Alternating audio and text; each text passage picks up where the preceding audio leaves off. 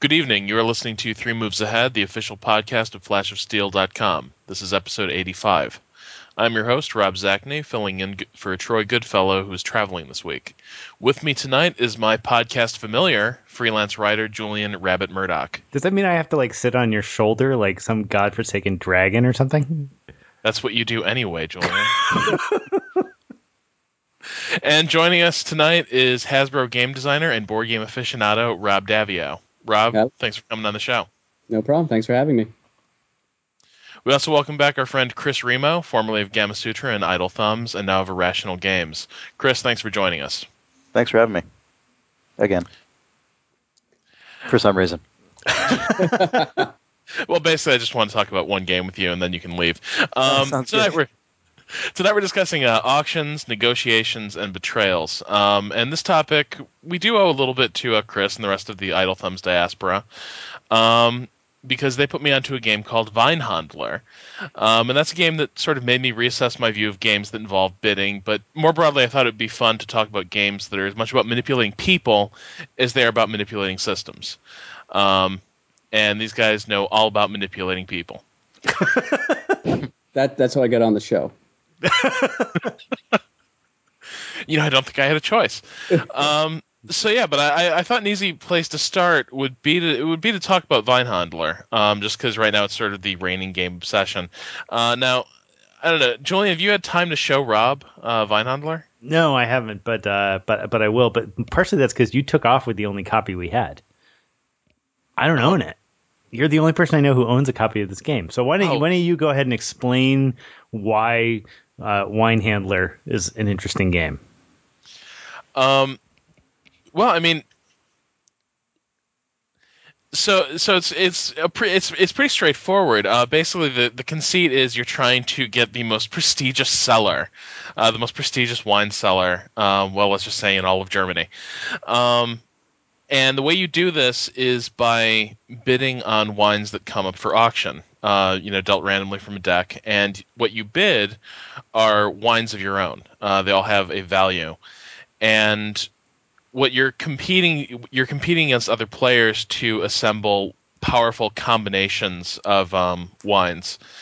And what's really interesting is that the bidding dynamic almost changes with every round, because it's not just about winning the auction, but the winning bid actually becomes the new the new wine lot, and the second place player gets those cards in his deck. Right. So to maybe illustrate that a little bit more clearly, or worse, depending on your perspective. Yeah. So if what's up for auction is 3 blue wines, which are valuable because they're all blue, and we get into a fierce bidding war between Rob and I about who's going to win this supposedly valuable lot of 3 blues, we may have actually bid 6 or 7 bottles of wine of varying values and varying colors and varying shapes in order to go after this lot. Now, Rob wins. He takes those 3 blue wines into his collection, and then he has to put what he bid into the center, which I now get because I came in second.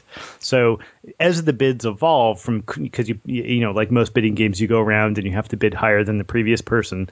As the bid evolves, you may see wines come on the table as bids that are actually the ones you really want. So your initial strategy may be, you know what? If I can get this big lot of wine for $4 or €4, I'll go ahead and do that. That's fine. But then somebody bids something and you're like, ooh, I really want to win what he's bidding.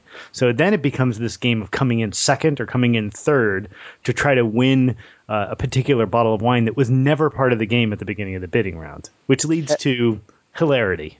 And that goes that can even go, one or more layers further, because then you also start realizing that the simple act of bidding a wine means someone else might very well get that wine into their hand that turn. And if you realize that one of the wines you don't need is one that another person needs, you have to be really careful about what place in the sort of bidding round you come in, and whether some other person is going to end up with the bid that you put in there that you don't want to end up with it. And so there's this really strange multi-tiered aspect to the bidding because it matters what's in the center. That's ostensibly what people are bidding on. It matters if you end up with someone else's bid, and it matters if someone else ends up with your bid. And so because there's only one resource that's used for all of these purposes, every single aspect of that is incredibly interconnected. And it leads to this really weird psychological game. And it does, like most games, and we'll get in a minute why I think it's so important to have Rob Davio on. It becomes a game as much about screwing your neighbor as it is about trying to make yourself better. Right? Yeah. Because you can sort of choose to play the game one of two ways. Just sort of, well, I'll just bid what I need to bid to maximize the value of my seller. Or you can sort of do the opposite and manipulate your bids so that what you're putting out is clearly garbage for what everybody else is collecting, so that you're doing nothing but loading people down with crap they don't really want, right? So it has this dichotomy of, am I advancing myself or am I screwing the other guy? And you can really play the game both ways or with any kind of balance in between. I was going to say, it sounds like a clever game. And I'm mad now that you took it away when I was out visiting Julian. Well, I mean, Rob, part of the reason that I wanted to talk to you about this in particular is you've spent a lot of your career designing variants on Risk, which is to me the ultimate fist fight inducing game, where you like end up in these situations where somebody is clearly not going to win, but is in the position to really fuck somebody else. And so I was sort of curious on your take on, in board games in general, how do you manage that level of screw your neighbor in a game? Because it can be really fun, but it can also, I mean, literally, I've gotten in more near fistfights over Risk 2210 games than any other game I own. Yeah, well, the funny thing is, I stormed out of a room playtesting Risk 2210. And it wasn't like the first playtest, it was like the 40th. It was like we were almost ready to be done. And I ended up leaving the room because my co-designer made some alliance to teach me a lesson for some perceived slight that I had done on turn 1. And I said, but we're testing something in turn 5. And he's like, too bad. I said, well, you're not getting there without me. And I just left and went back to my desk. And we have another story from Risk 2210 at work, which is, and for those who haven't played it, and most people have heard of Risk, or if not played it, who are listening to this, is one of the things that Risk 2210 AD does is it distills the game down into 5 turns. But each of the turns is longer and more in-depth. So what happens is you're investing more in each of these sort of precious resources of 5 turns. And if someone turns around on turn 3 and you're over an hour into the game and betrays you, that's one thing, you can almost handle it. But if they just betray you sort of meaninglessly, they just kind of stab you because they're bored, and you know that there's not enough time to get back into it. You know, you've just given away 75 minutes and now you're just in a position to lose.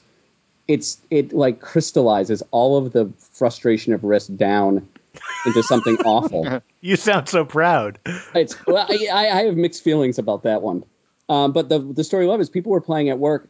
Someone turned around and betrayed someone. It was after work. They were playing at someone's house, and the guy just got up and left the table, and they were waiting for him to cool down. And after about 5 minutes, they went to look for him, and his car was gone. He got up without a word, left the house, and just drove home. Like, that was it. There was no discussion. There was no... He just left the scene. All of that is just rambling anecdotes. I inherited Risk. I mean, obviously, I wasn't around in 1959 or late 50s to design it. But I've sort of played around with all sorts of different Risk variants. And it's interesting because it's just a game that brings out lots of hostility, which a lot of people really love about it. And I was thinking about it today, knowing I was going to be on the podcast, and trying to figure out what makes a game full of backstabbing and betrayal. And my initial thinking, up to debate for everyone here, is certainly in Risk, it's a zero-sum game. There's not a lot of resources. The game starts with all of the resources on the board, the territory is controlled.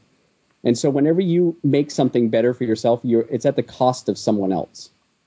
So there's no free areas or neutral zones or opening gambit where we're just moving pieces around. There is to some extent, because you try to take the territories that aren't as valuable, but all of that is sort of a gentleman's agreement not to get upset as things are taken from you. But eventually it gets to a point where you have to just rip someone else's hard work from their hands. And so if you're going to tell them from turn one, I'm going to do this, they're not going to let you do it.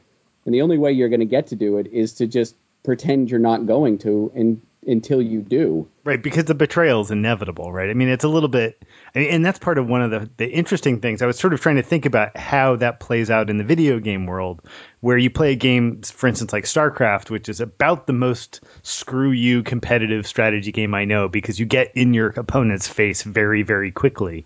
And what games like StarCraft seem to lack is that real sense of, oh, now you're betraying me. And Well, go ahead. I was going to say, have you played Neptune's Pride? No, I Oh haven't. my god! Because that game, oh my god! I still haven't forgiven you for that bullshit alliance with Brecken, by the way. Really? Now this is one of these. Am I right? This is one of these sort of long format strategy games that you play through the web. It's real time, but it's the time scale is incredibly right? Yeah. And it's only one person can ever win the game, but one person can't win the game without allying with other people. I mean, it would just be impossible to play the entire game as a lone wolf. And so it's sort of a given that you're going to have to work together with one or more people at some point. But it's also a foregone conclusion that eventually you're just going to have to completely screw that person. And because this game operates on such a slow time scale, and because it's this almost people get into a really like personal relationship with these alliances. Some people do anyway. You know, someone will open up diplomacy with this incredibly florid prose and really in character kind of demeanor in the in-game message system, and you because it's so slow, you can end up working with this person for weeks and weeks and weeks. But then at a certain point, it's like, well, if you want to be the person who wins and not them, you have just got to stab them in the back. And I have never ever in any game felt like more of an asshole than when I've played Neptune's Pride. Like you need to have some severe fucking balls to play that. Like Rob is. I played a game with Rob and a bunch of other guys, including Nick Brecken, who's at Bethesda, and Nick and I were secretly allied the entire game, which I was actually quite amazed that almost I don't think anyone actually figured out until the point when it was too late for anyone else to do anything about it. And Nick was even, I mean, far more ruthless than I was. I mean, Nick he would send me these transcripts, of his communications with people. And, oh my god, he was bragging about it. It wasn't bragging. Oh, that's like bragging about cheating on your wife. No, it wasn't bragging. He's just like, hey man, this is the situation over in the west corner right now, and it would just be this like long conversation where he would take a guy's his star system, and the guy would be like, oh no, what are you doing? I thought we had a truce, and Nick's like, oh sorry man, I don't know what happened there. Here, just send over some money and and just send me some tech, and like we'll just forget about it. And the guy's like, I guess so. And so he would do the same thing like 3 days later. I mean, he would just wear these people down until eventually they had just had, it's like in Civ when you just end up in one of those situations where the AI just is supplicating itself to you, and you just offering you all this stuff, except there's no enforcement of any, like it could never enforce a 10-day treaty or something. I mean, any agreements you make are subject to dismissal by either player at any time. I mean, that sounds more like playing the board game Diplomacy, right? Where you've got the sort of explicit negotiation phase that you then sort of blow through and do whatever the hell you want and make enemies for the rest of your life. Yeah. But I think, go on. Well, I was going to say one thing that all of these have in common, and you really touched about it, is the sense of all of these games are designed where at the beginning of the game, each person is too weak to go at it alone. Yeah. Which you're sort of forced out of necessity to pick your allies and pick your enemies. But when you reach a certain point in the game where there's only going to be one winner, so you have to decide who you're going to turn on first and if you're going to turn on them before they turn on you. And that seems to be a common thread between Diplomacy and Risk and Neptune's Pride. Is that what it's called? Yeah. And I think that really is an effective way of managing sort of backstabbing and betrayal. because you can't go out at the beginning in turn 1 and just be like, I'm allied with no one. I'm taking you all on. Because you've just said, okay, what you said is I'm the first one out of the game. and so it's just this little tense negotiation. And then if you're really good at it, but you're really good at it too soon, everyone goes, oh, he's the leader. And now whatever alliances you've set up go away because now you're the person who needs to be brought back to the herd. That's very true. Yeah. Here's the thing that bothers me about those games like that, though. Is I at least me, I run into this problem where I feel a little ill sometimes after I play these games. Oh yeah, I rarely can't sleep at night.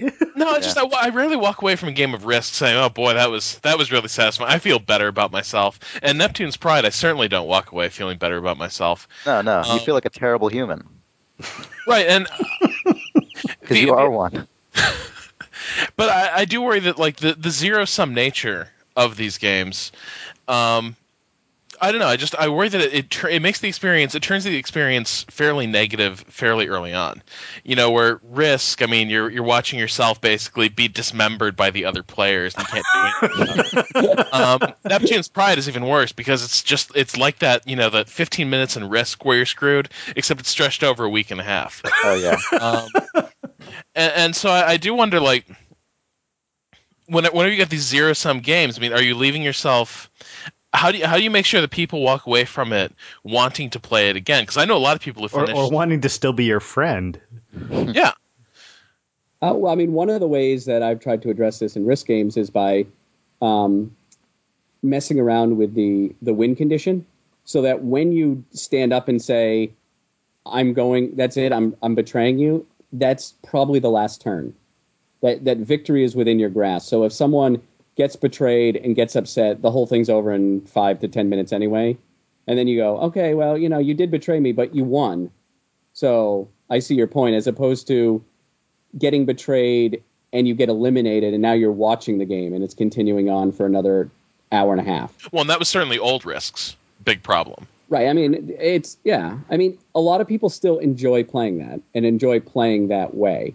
And I've explored different ways so that there's different versions of Risk for people who want to have different ways to handle it, different things to walk away with.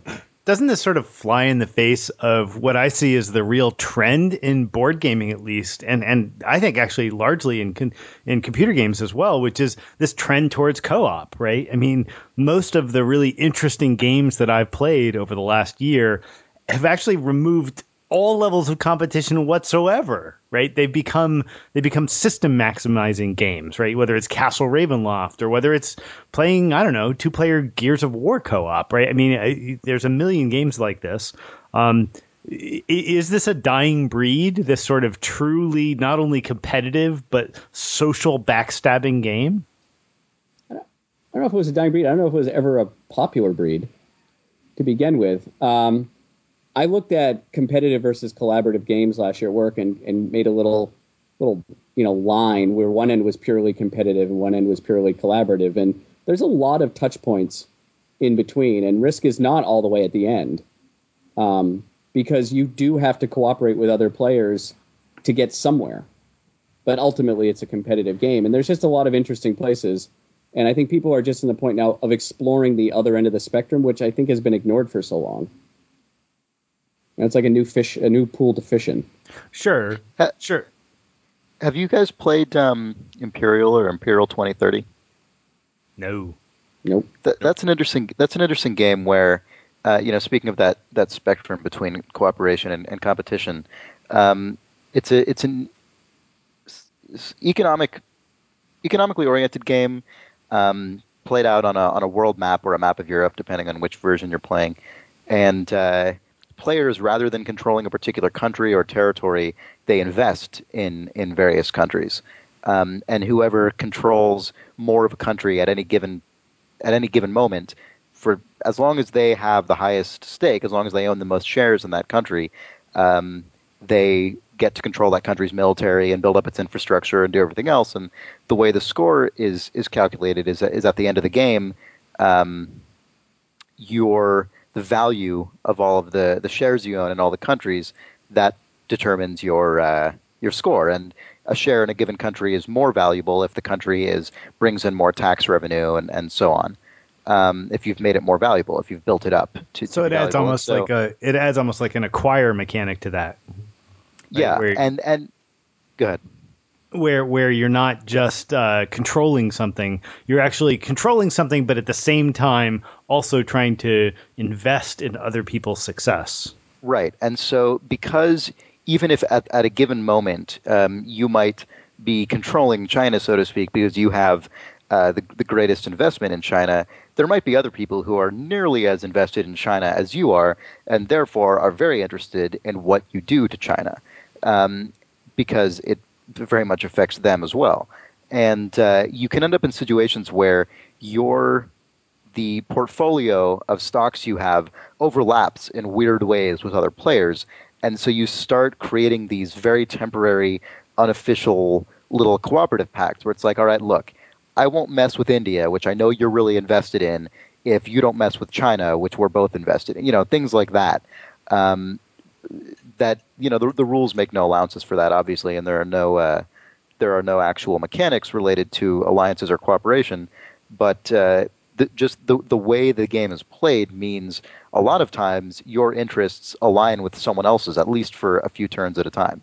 It's a really interesting game. And all of that's presumably open, right? You know what other people's investments are. Yeah, everything's all out on the table. I mean, the simplest example I can think of that is something like King Me, which is a sort of a classic, very simple, very quick game in which you're trying to advance certain members of a royal family or whatever the hell they are. I can't even remember, towards kingship.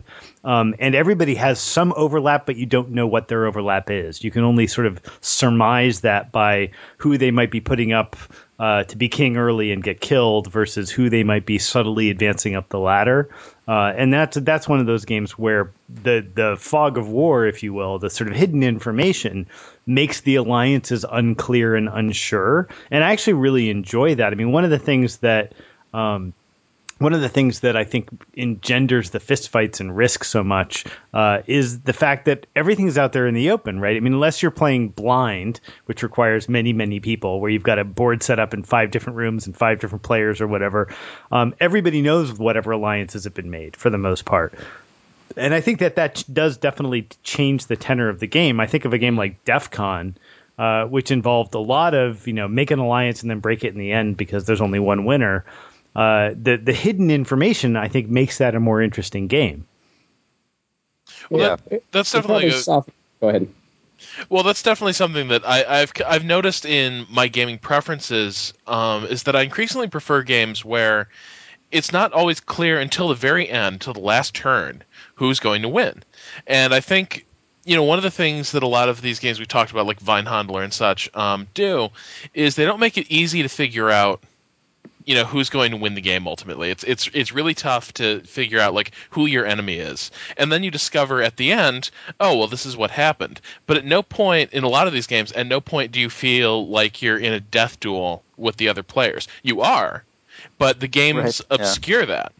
Well, that game I played with you of Vine Handler this weekend, I successfully managed to hide a really key part of my my Vine handle for the majority of the game until the very last turn when I, clicked a couple bottles into these gaps in the middle of my cellar, and just completely exploded my score.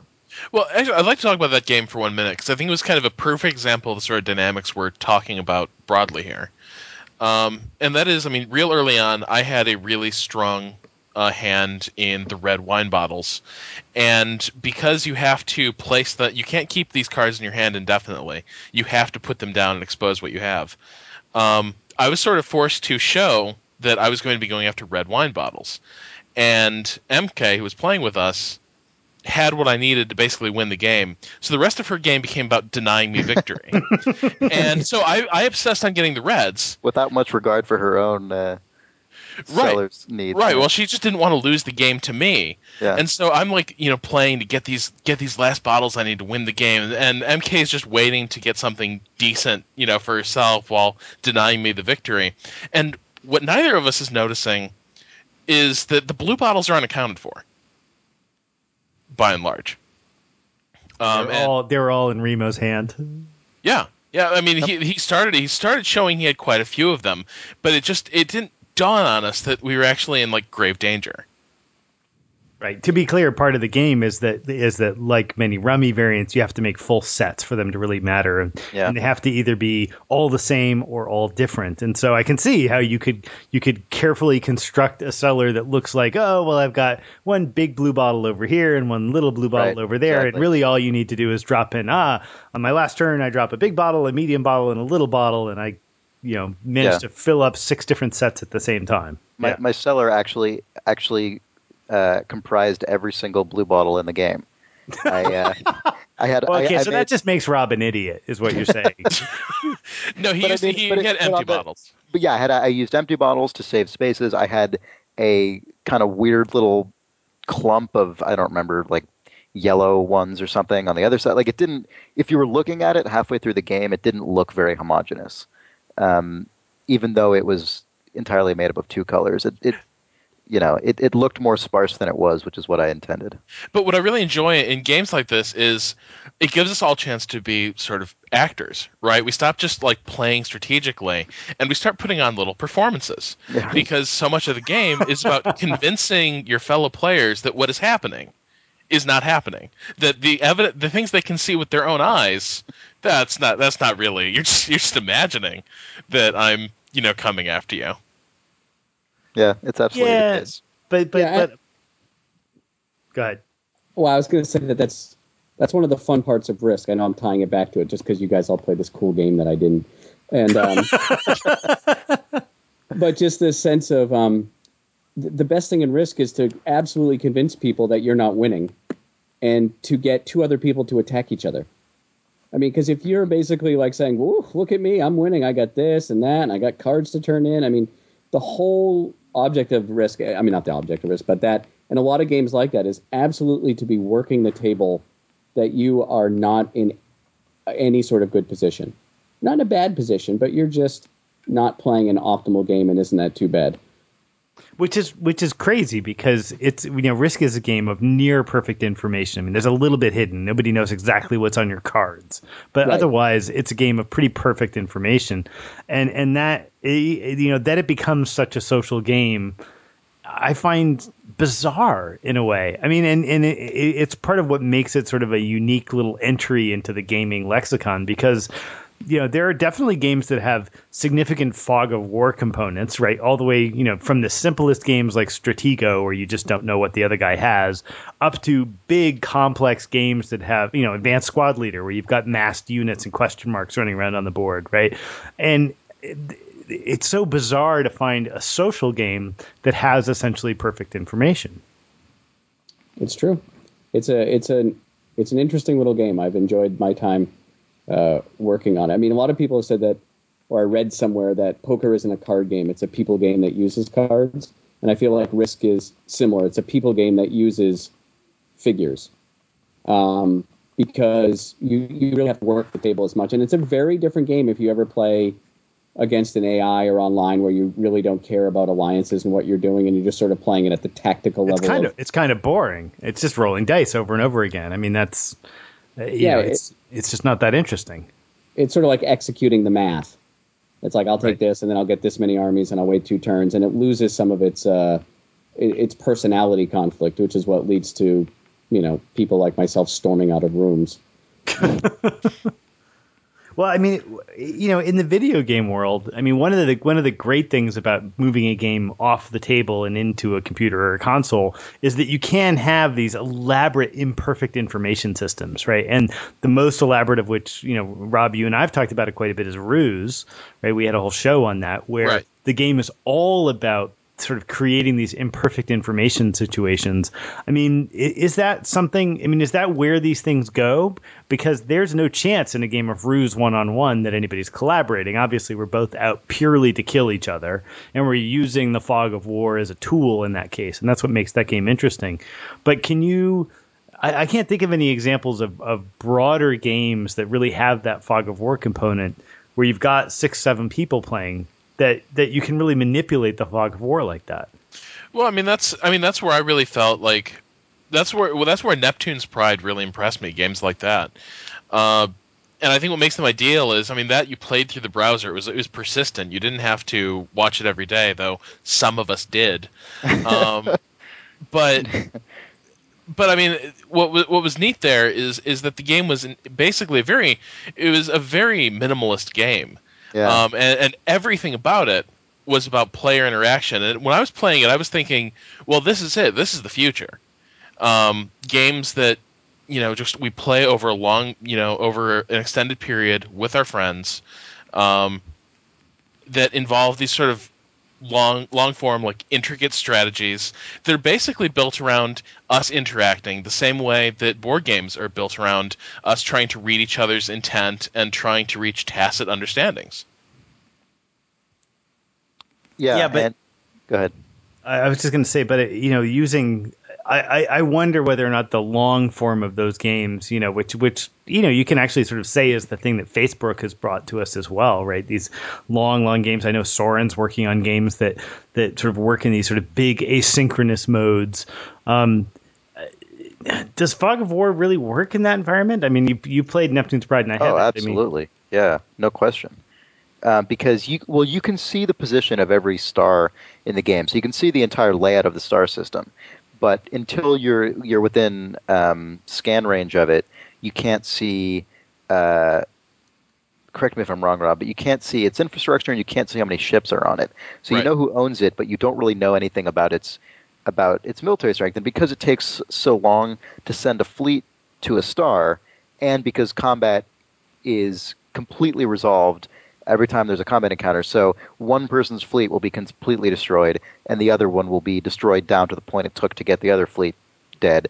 So it's a big commitment to send a fleet to a star, and if you don't know what's on it, it's a huge gamble if you want to send a fleet there. So knowledge is extremely important, and that's one of the things that you can use alliances to manipulate because there's an interesting there's an alliance system in the game that can be used to formalize alliances, and then when you form an alliance, it will announce to the whole game these two players have now agreed not to fire on each other, and they can each see what the other sees.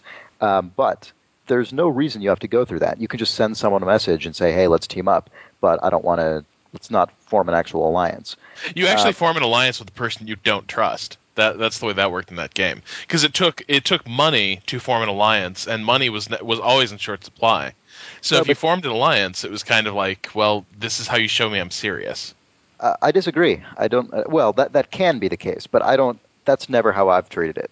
I've, for example, in that game with Nick, that the one that I still need to work off a grudge for, I guess, is that that allowed us. That I mean, what allowed us to be successful is the fact that we never announced our alliance, never announced our alliance in the game, even though we did effectively completely trust each other, and so it allowed us to each know a lot more than we would have without that alliance, without other people knowing we would know things. So we both had much greater visibility over the field, but people didn't know that we did. It's really interesting, and I find myself actually very reluctant most of the time. I in fact, whenever I play Neptune's Bride, and Nick has never played since then. That game stressed him out so much that he's never been able to go back. I'm not kidding; it's hilarious. But I've played actually maybe half a dozen games since then, and I've never ever been as unscrupulous as I was in that first game. So I really haven't.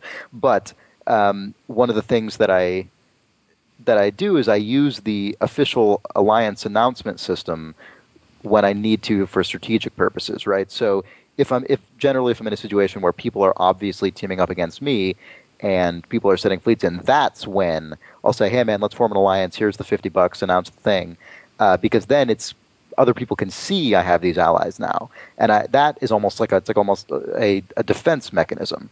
So I tend to only use the actual alliance system for specific purposes, basically when I want other people to know that. But I mean, this is why I think games like this sort of are where we're headed.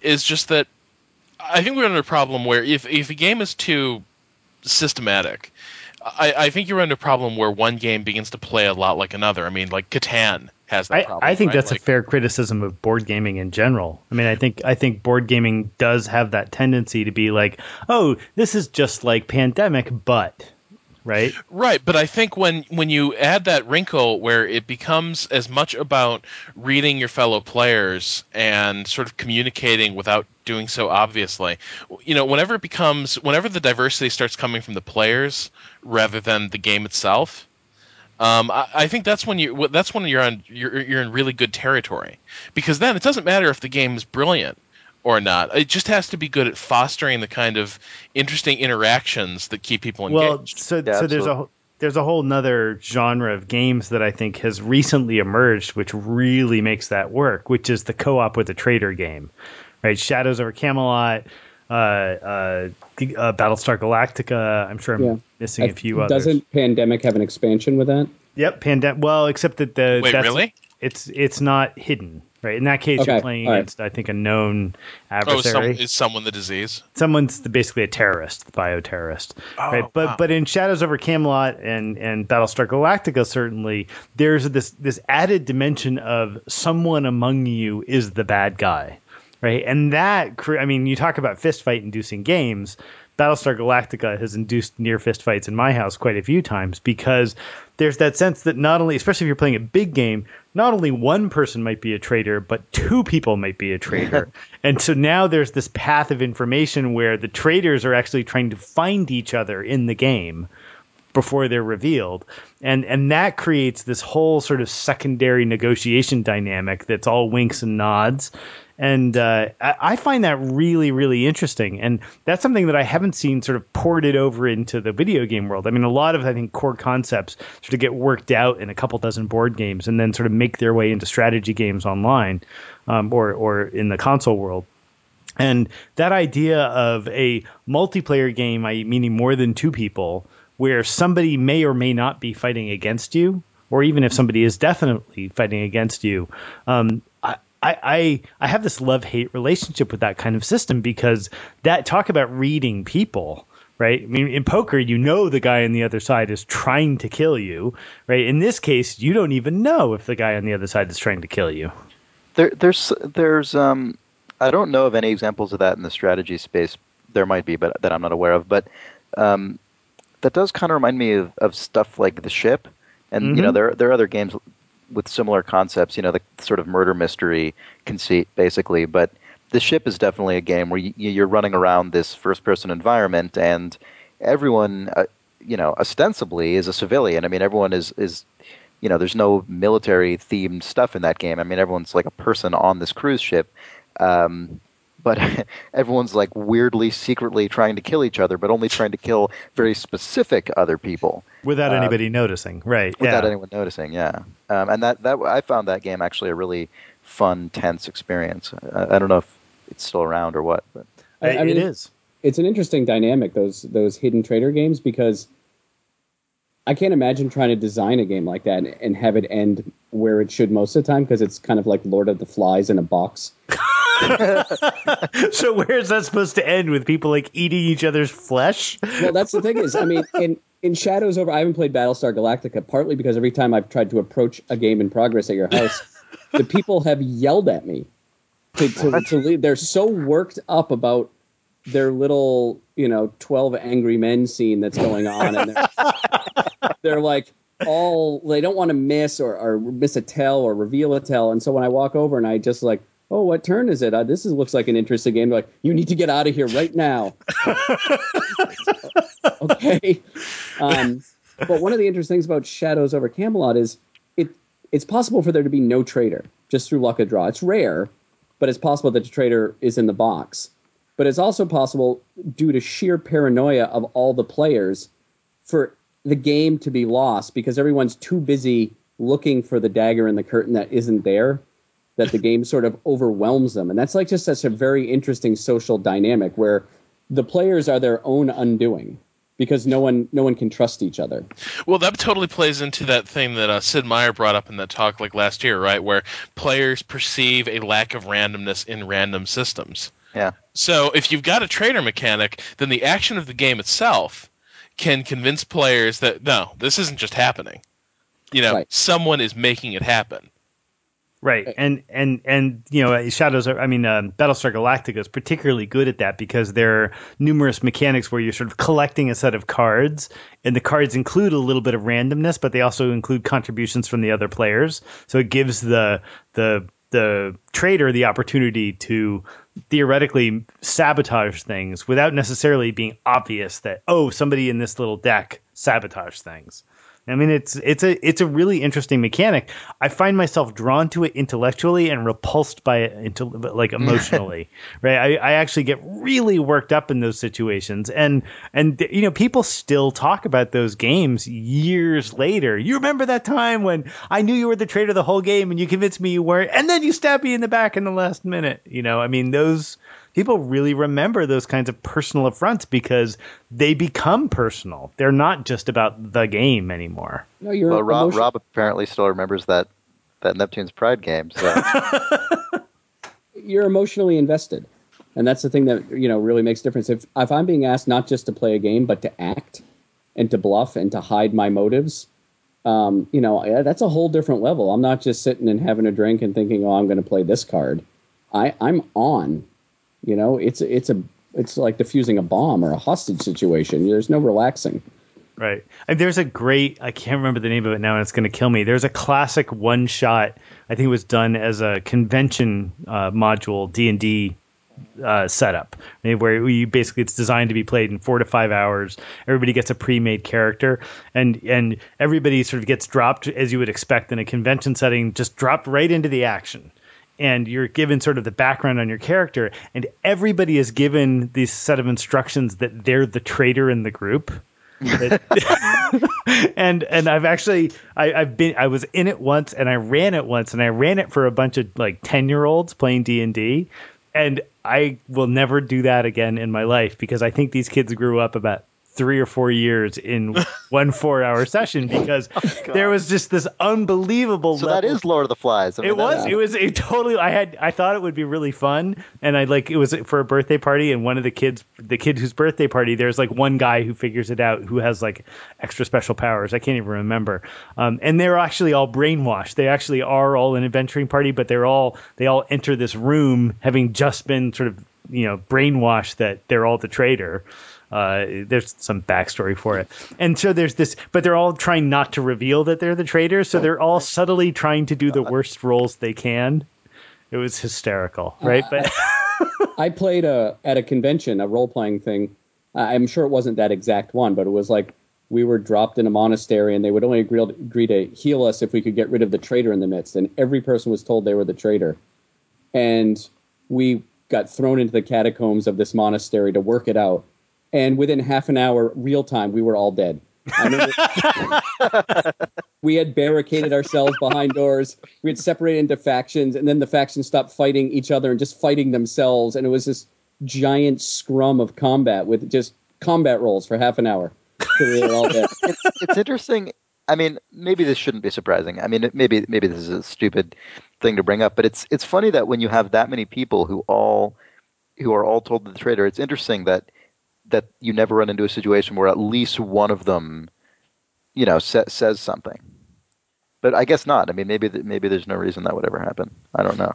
Yeah, certainly in games of Battlestar or Shadows over Camelot, I've never seen anybody voluntarily reveal themselves. Yeah, without a game reason. Right, but I guess I'm just thinking from a probability standpoint, if there's 10 people. I mean, it's at least slightly more likely than if there are only 1 or 2 who think they're the traitor. Well, in this game that I ran with these 10-year-olds, we did reach a point before the actual there was a way that it could have ended if they had successfully gotten through it, and the guy whose birthday it was had done all the stuff he was supposed to do. It ended before that, still after 4 or 5 hours, with one of them finally sort of saying, "All right, you figured me out. I'm the traitor." And then the kid next to him going, "No, you're not. I'm the traitor." Right? And yeah, that's what I meant. That's exactly what I meant. Yeah. Right, but it was definitely at that point where it was he was 1 hit point from dead or something like right. that. He was like, "Okay, you got me." Yeah, hilarious. Have you guys read The Man Who Was Thursday? No. G.K. Chesterton? Okay, you have to read it because I mean it's this great book set where the world's divided between anarchists and policemen, and policemen's job is basically to stop anarchists from blowing shit up. But one of them actually gets promoted into the inner circle of the anarchist council, basically, and it's all about him trying to lead this anarchist revolt while still like saving society. But it's really just this conversation reminds me of it because it does involve that sort of hall of mirrors thinking that a good trader mechanic creates. Yeah, absolutely. What was the name of it again? I mean, and that plot has certainly been employed for, you know, more than one other fictional work, and it's a conceit that definitely there's a certain elemental appeal to that, you know. Yeah. The book is The Man Who Was Thursday. Okay, thanks. So. This goes back a few levels in the conversation. Yeah. Let me know if that's not if it's a little too far back. But have you listened to the show? I love this show. I'm a big fan. But speaking of the Fog of War, I forget. Was it Julian? Were you saying that? Yeah. It's funny. StarCraft 2 and StarCraft generally speaking, that's a game that obviously has explicit fog of war in the traditional RTS sense, but there's also like a really interesting aspect of where information and intel comes in at the really high levels of that game. And this is something that cannot be effectively employed unless both players are of a certain level, but I've been watching a lot of competitive StarCraft recently, and most recently the GSL, the StarCraft 2, the first official StarCraft 2 league. And I was actually at someone's house yesterday with a bunch of other people watching the finals of the GSL because we're horrible nerds. And Nerd. yeah, it was super fun though, I got to say. And guys will you watch these matches and they're commentated, by people who know what they're talking about. And guys will do really crazy things. Someone will be, because scouting is endlessly important in StarCraft. You always need to have something in your opponent's base or on your way there or observing nearby so that you can figure out what tech they're researching and what they're building so you can counter it. But people will do amazing things. I mean, they will deliberately start building things that are not what they're going to build just for the 4 seconds where the other guy's probe briefly ducks into their base, and then as soon as the guy's probe leaves, they'll cancel the building or they'll stop upgrading the thing, and then the guy who snuck in will be like, oh, he's going robotics, and so then he'll start building the things to counter that, and you get it, it starts nesting deeper, and you get in these situations where people can just do these little tiny things, just wait a little longer to build the barracks or build this thing here rather than there, and it's when you see the guys commentating and realizing what's going on, and then pointing it out, and then those conclusions are borne out by what the other player ends up doing a moment later, you realize what kind of crazy mind games are going on top of just the straight up, mechanical skill that is necessary to compete at really high levels of StarCraft. But it's one of those weird meta things that is not part of the design of the game at all, as opposed to Ruse, where it's a fundamental element of the game. And it's hard for me to imagine how as a designer, how you'd ever even design for that. But, when people get so good at the game that they need it to be even more complex than the mechanics allow, that kind of crazy manipulation emerges. Well, I mean, that's poker, right? That's why the most popular form of poker is also the simplest, right? Texas Hold'em is about as boring as you can get as a mechanic. Right, but because it's so simple, it becomes entirely about how well you know the other players. Yeah, absolutely. But I don't know. I think like what I really appreciate about a game like Ruse is that in StarCraft I will never have the skill where I can where I'm playing at a level where I can like create like 4 barracks, because resources are tight in my games because I don't have that many of them. So I can't pull those deceptions off because it just requires you have to be too fast, you have to be too good at managing your economy. That's impossible for me. It's a moonshot. But in Ruse, it's made a core game element that anyone can use. It's not emergent. You can buy it. You can buy deception, right? You can just choose to invest in it. Right, exactly. It's a power. It's not something you create through your own like virtuoso performance. It's something you're given. This is your ability to trick people. And maybe that's why Ruse still fell so flat for me. Oh, that's fighting turn. Oh no, no. I think Ruse is a nuanced game. Okay. But yeah, I mean, I think it is interesting. I think the best mind games revolve around the simplest systems. But I think one of the difficulties I think computer games have is it just seems like it's very difficult to create a system that players are going to buy into. Like if you're talking about trader absolutely. mechanics or deception, like it requires. It's weird. I see this happen all the time. People sit down to a board game and they all just voluntarily submit themselves to the magic circle. Oh, these are the rules of the game. We are totally on board with those rules. I'm the trader. I'm going to work hard to hide it. When you're playing online with other people, that sort of like play requires cooperation. That's harder to come by. You see simpler, cruder forms of cooperation in the game space, and you're more likely to see griefing than you are to see like deception. But isn't that a function of anonymity? I mean, so many multiplayer games are truly anonymous. I generally won't completely punk somebody if they're actually somebody I know. Yeah, I mean that's true. I think perhaps that's one of the reasons that a game like Neptune's Pride works, and maybe that's why social games, have actually a really good future for strategy gamers at least, because it's not anonymous. There are relationships that the game is playing off of. And it's funny that that like I was sort of saying earlier with Neptune's Pride, it's funny because you can see how much people are willing to put themselves into that magic circle, because people will, like I said, I'll get these fucking entreaties from people, these just huge like greetings from the His Highness the Lord, of Mars land, and like I read this thing, and I mean I've gotten these messages in Neptune's Pride that are like 8 paragraphs long, and they signed His Royal Space Majesty Lord Grob the Second. But that's the same person who's on Xbox Live going, "Hi, my name is Beauregard." Right? I mean, yeah, I know, but I mean but like I'm not at that, like I can't buy into that the same way. I've just personally, and so I respond, and I'm just like, so you want like a tech thing or what? Like I can give you $25. I don't know. And I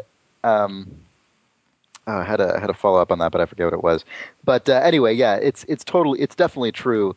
I have found that same when I'm playing Catan or something on Xbox Live, like I definitely treat it much more like a purely mechanical system. it becomes solitaire. Yeah, exactly. Like even when I'm playing with an actual friend, like we both will just implicitly play the game in a much more efficient way, and we even we count, like I actually do math when I'm playing Catan on Xbox Live, which I never bother with on the board game version. And part of that is because since it is on a computer or on a console, it's possible for the developers to very, very easily throw up a lot of statistical information just at the drop of a hat, because it's all just being calculated right there. So you can just very easily find out what numbers have been rolled, and what the percentages are of this and that, and how many dots are here and there, and it's you can make these very shrewd calculations very, very easily. Whereas in the board game, I find myself when I'm playing Catan with people who are actually sitting right next to me, I appraise things in a much more off the cuff way, and everything is kind of just more kind of nudgy, and we're all just kind of doing stuff. But once you put it in through a mechanical system, it becomes much more easily to evaluate things on a mechanical, numerical basis. I find that true as well. When I play, let's say Carcassonne, for example, in person, it's just flipping tiles and making small talk and hoping it works out. Yep. When I play Catan on my iPhone versus people, besides having more time and they're not saying, "Are you going to go yet?" I will check. I will check stats and I will check numbers, and the feedback loop is great, because in that game, if you put a tile down that creates an unplayable space due to what's left in the tiles, it'll put a big X in it. Right. And there is a malicious delight in going, "Oh, look, I put this here, and your 3 guys are locked down on that city for the rest of the game, and it's turn 7." And it's a guy I work with, but like, why am I allowed to be so mean over the phone, if I did that in real life, I'd be like, you're a jerk. I'm not playing with you. Yeah. Yeah, but you still do it in real life. Yeah, I wouldn't see it though, because I would, Right. I wouldn't know that what was left in the tile mix, prevented that space from ever Right, being because you'd have an used. eidetic memory counting every single version of Right. every single tile. Right. Right. But I do think even in general, when I'm in person, I have a softer side, and Yeah. I want to win, but I don't want to win to the point where these people don't want to play with me ever again. Oh, see, now that's weird because I find in person I'm much more of a son of a bitch. Really? Yeah, I mean, like okay, I'm That you can intimidate people by the fact that you're 11 feet tall. well, that's definitely true. Yeah. But I just, I don't know what it is. Like, I think in person, I just take much more satisfaction. This is what I really love about playing in person as opposed to In seeing Video people games. weep, like physically? Well, there's this sort of glorious satisfaction in totally pulling the rug out from under someone. Well, but And you're that's not also the something- worst sandbagger in the world. You'll always be like, this game sucks. It's entirely random and I have no chance. I mean, you act it hard. Yeah. Well, no, that's just because I'm bipolar when I'm playing a game. Like, it's every turn, it's agony or ecstasy. Yeah, There is no I'm kind of that in-between. same way. Yeah. But no, I think this is, I think when I'm playing like video games, like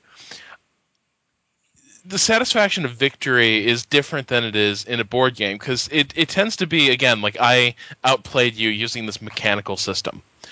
We both had access to the same tools, same information, and so in a StarCraft match, I don't take it personally, and I rarely take it personally. But in a board game where you've got information that you've got that card like hiding in your deck that's going to allow you to at some point completely demolish somebody. I just relish that, and what I really love is the other person always knows it just happened, and maybe that's the difference. Is that in a lot of video games, the moment when you totally torch someone's chances of winning happens without comment. Nobody knows it happened. Only you know it happened. But in a board game, you get these great moments where you lay the card down, and you just watch someone's face crumple as you just put an end to their game. And I think that's important. To actually to make sure that the reason why someone just lost, the reason why someone just won, is instantly and brutally clear. Yeah, I think we're talking about two slightly different things because I do love that moment of the dramatic reveal Yeah. where you have all fallen into my clever trap, or Yeah. none Well, of yeah, you, like the Vineholler moment I described with Rob this weekend. right? Yeah, it's With the like- bottles, like that is truly satisfying for all the reasons you said. I guess my difference I was saying is if I've got two moves early on in a game and they're relatively equal, I will tend to take the less mean one. Mm. Not, like if I won't take a move that I feel will ruin my chances of winning. But if I've got two different ways to do it, and we just sat down to play, and we spent 20 minutes going over the rules, and everyone's got a drink, and we're ready to start playing, I don't like to come howling out of the gate at a very unconscious level and Yeah. start just slapping people around and saying, you've wasted your time learning these rules, you're out of this. Yeah, that's So I tend at the beginning to just play a little bit, and it's almost unconscious of I want everyone to have a good time. Then as the game goes on, I care less about that, and then I take the thrill of winning or the agony of losing much more personal. But it's Yeah. that sort of social experience. Yeah, you don't want anybody to go away mad because they're in the room and they could punch you. Right. Well, there's Or And I also- just established myself as the asshole 3 moves ahead, didn't I? Can we edit that out? Edit. We don't edit the show. Well, there's also something to be said for, and I guess this can apply to computer games as well, but I find it, at least in my life, it's happened a lot more with board games recently because board games have been kind of a new thing for me in the last year or two. When you're and I've had it on both ends, me being the person who's taught someone the game or someone who is taught the game by someone else, you don't want that person's first experience with a game to just be, oh, what the fuck, I just got owned by you because you knew all the rules and I didn't. And Exactly. that sucks. And which is why it was really funny, Rob, that your way of teaching me Memoir 44 was, all right, Chris, you get to be the Germans who have like two guys and like 0 command cards, and you just get rolled over. Okay, by hang on. invincible allies. Yeah. That was a complete accident. I always set myself up. No. You just established yourself as the dickweed, so I think I totally believe Remo on this one. No, but I also want a challenge worthy of my skills. So I mean, what happened is I just set up the board, the Allied side facing me, and the tutorial scenario in Memoir 44 is Pegasus Bridge. Like the Germans are asleep, so I mean that's kind of hard to. It's like You could have made him the other side.